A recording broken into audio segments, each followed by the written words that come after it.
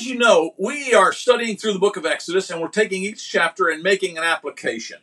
I'm not able to apply everything that's in each of these chapters because God gives us so much wonderful material, but I'm trying to draw into at least one theme of the chapter that I can use to draw out some applications that will change your life immediately right now, make you a better Christian. And so today, we're going to be looking at Exodus chapter 7. Here are 5 questions that I have pre-prepared. I guess that's redundant. Anyhow, I've prepared for you to use as we travel through this lesson. And if you're part of the Restoration School of Biblical Studies, obviously these questions will be important to you because they'll be on the final test. Did you screenshot that so we can move on? All right, here we go. Exodus chapter 7, when God hardens hearts.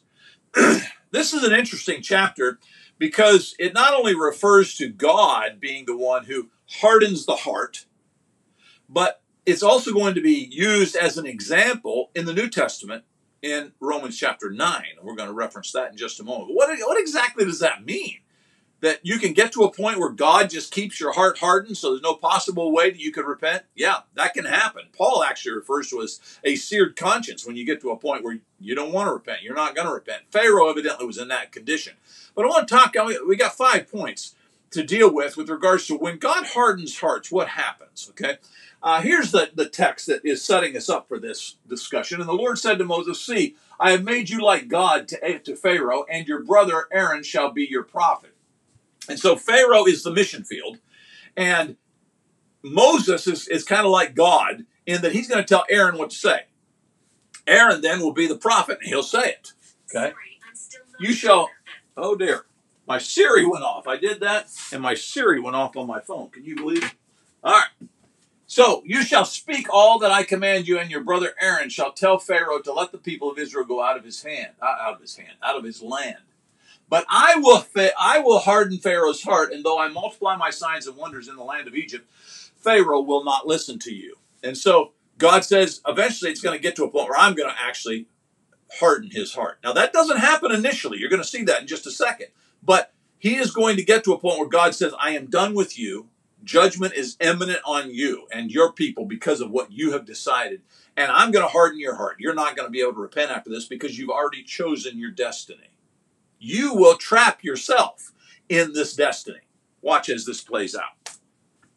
5 points that I want to show you. Here, of course, is that part of the passage that we're going to use as the launching pad for this lesson. But I want you to turn back now 2 chapters to chapter 5, and to see that prior to God hardening Pharaoh's heart, this is the condition that was taking place in Exodus chapter 5. Moses and Aaron went and they said to Pharaoh, "Thus says the Lord God of Israel, let my people go that they may hold a feast to me in the wilderness." But Pharaoh said, "Who is the Lord that I should obey his voice and let Israel go? I do not know the Lord, and moreover, I will not let Israel go." Notice that before God hardens Pharaoh's heart, Pharaoh still has the opportunity to make choices. He wasn't trapped.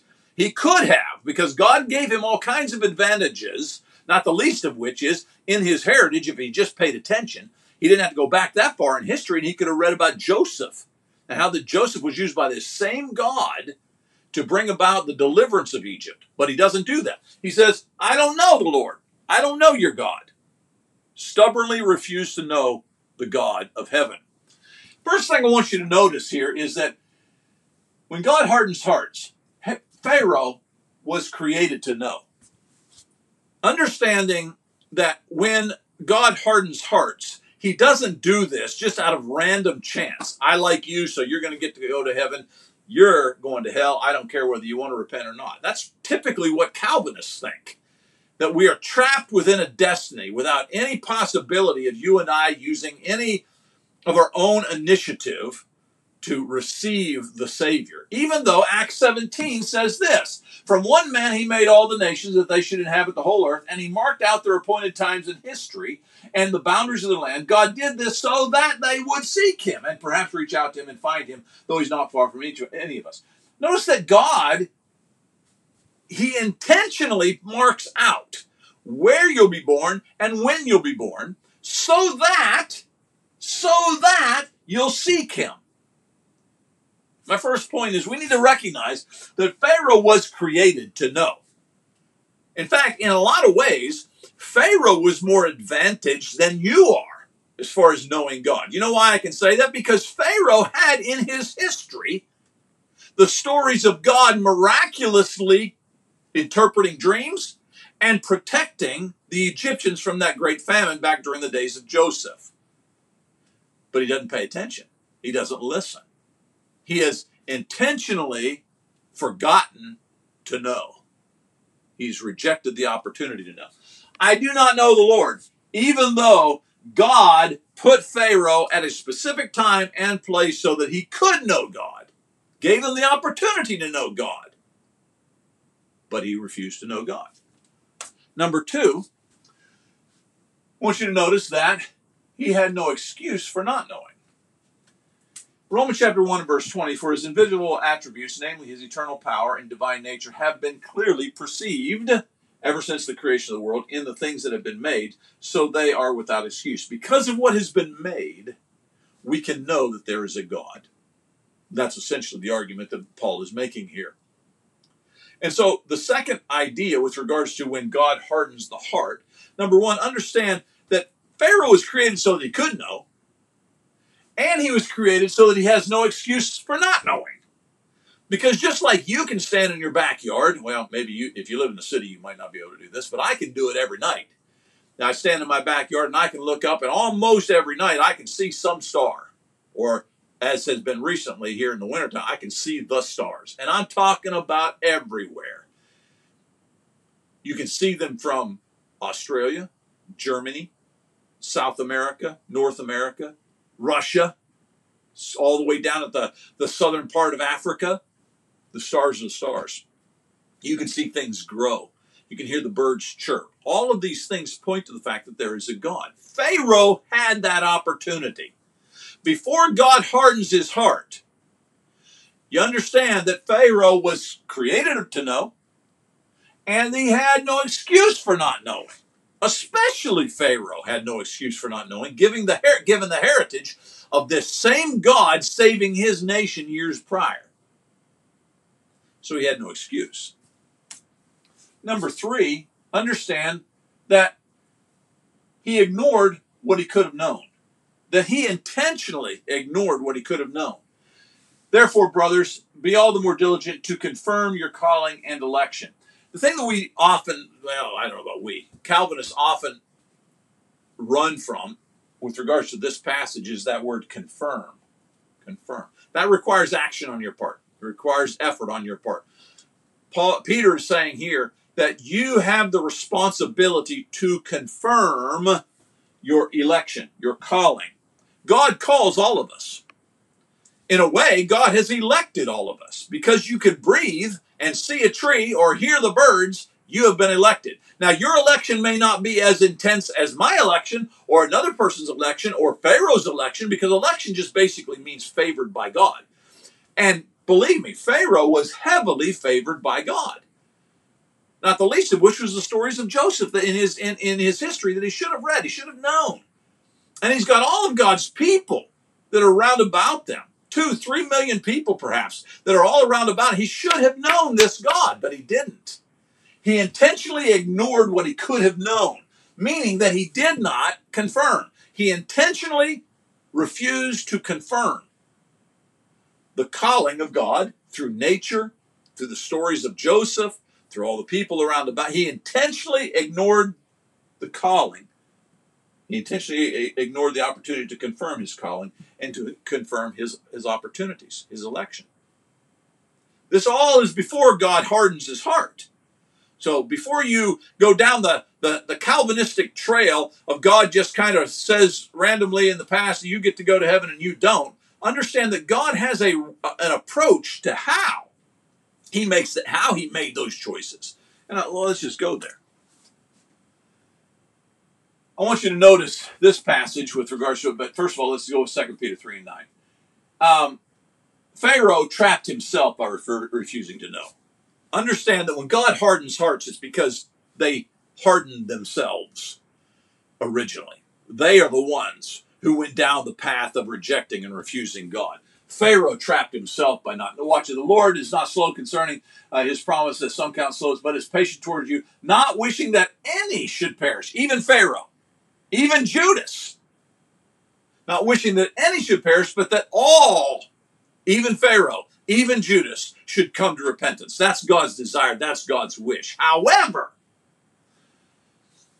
for those whom he foreknew, he predestined. God knows more than you and I. He knows the future. He could look into the future and he could recognize that the Pharaohs, the Judases of the human timeline were never going to accept him. No matter how many opportunities they were given, they were always going to make the free will choice to reject God. And so God, understanding that, allows them to trap themselves in a predestined moment. Pharaoh chose hell. Judas chose hell. Every person who ends up in hell chose hell. And God, knowing that their stubborn will would never, ever give in to his summons, his calling, he allows them to experience that which they have trapped themselves into. Lastly, I want you to notice that he was used by God for refusing to know. Because God recognized that Pharaoh, Judas, and others, because God recognized their pattern of life that would never change. He looks into the future and he says, they're never going to choose me. No matter what I do, they are always going to have that stubborn refusal of me. Because of that, God uses them. And that, I believe, is what is being referred to in Romans chapter 9.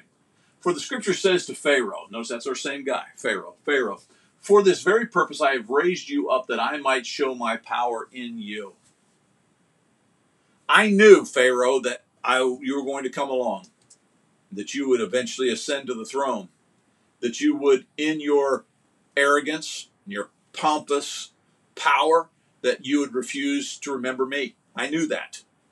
And so I raised you up. I allowed the timeline to continue, your free will choices to continue, so that I could use that moment to bring judgment upon Egypt.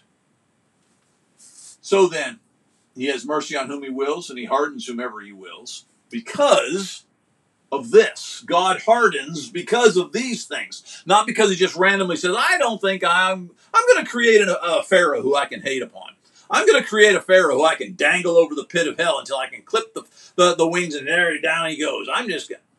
No, God gave Pharaoh the opportunities, the free will opportunities, but God, looking into the future, recognized that he was not going to take advantage of those free will opportunities to submit to God. And so God said, okay, I'm going to use that moment. Just like he used Judas. Oh, who are you, old man, to answer back to God?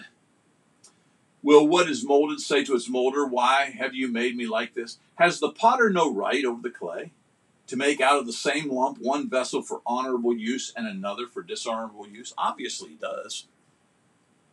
The question is, what goes into God's decision-making process as to whether to design that lump for honorable use or dishonorable use? I'll tell you what goes into God's process, this right here. We are all created to know. We have no excuse for not knowing. But we have often ignored what we could have known. In that process, we trap ourselves because we refuse to know.